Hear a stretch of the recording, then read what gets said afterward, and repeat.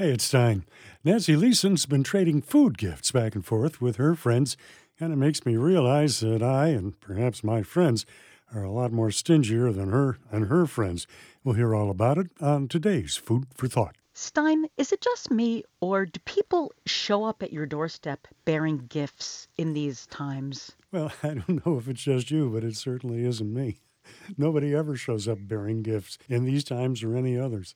Well, it seems to me that people are sharing so much, especially food. Several weeks ago, my friend Jill texted me and she wanted to let me know she was going to drop off a half flat of fresh strawberries she just picked, which were so good that I thought about making jam for a minute and decided I had to just eat them out of hand. And she's also been making masks. The first cloth masks I ever had came from her. She doesn't sell them, she just gives them away.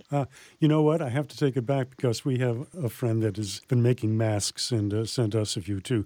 My favorite one is covered with musical notes. Nice. I actually got one of those for my sister, who's really into music, from my neighbor Belinda.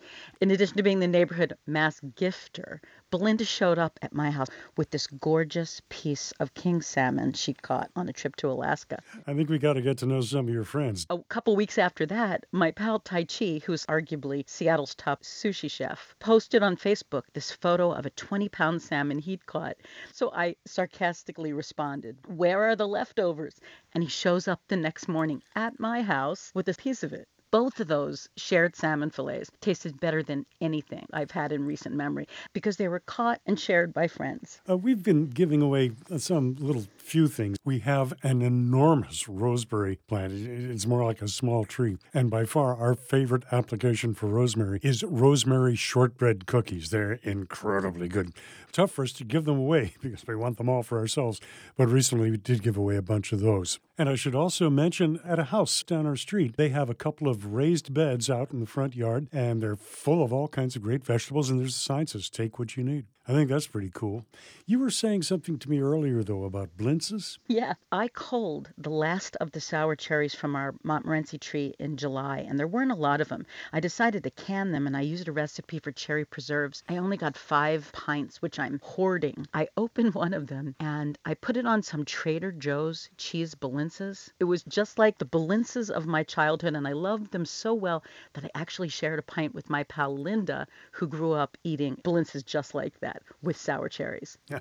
In a Jeremiah Tower cookbook, might have been the Stars cookbook, about the best way to eat blini. He said they should have so much butter on them that when you raise your hand to your mouth to eat the blini, the butter runs out of it and down your sleeve.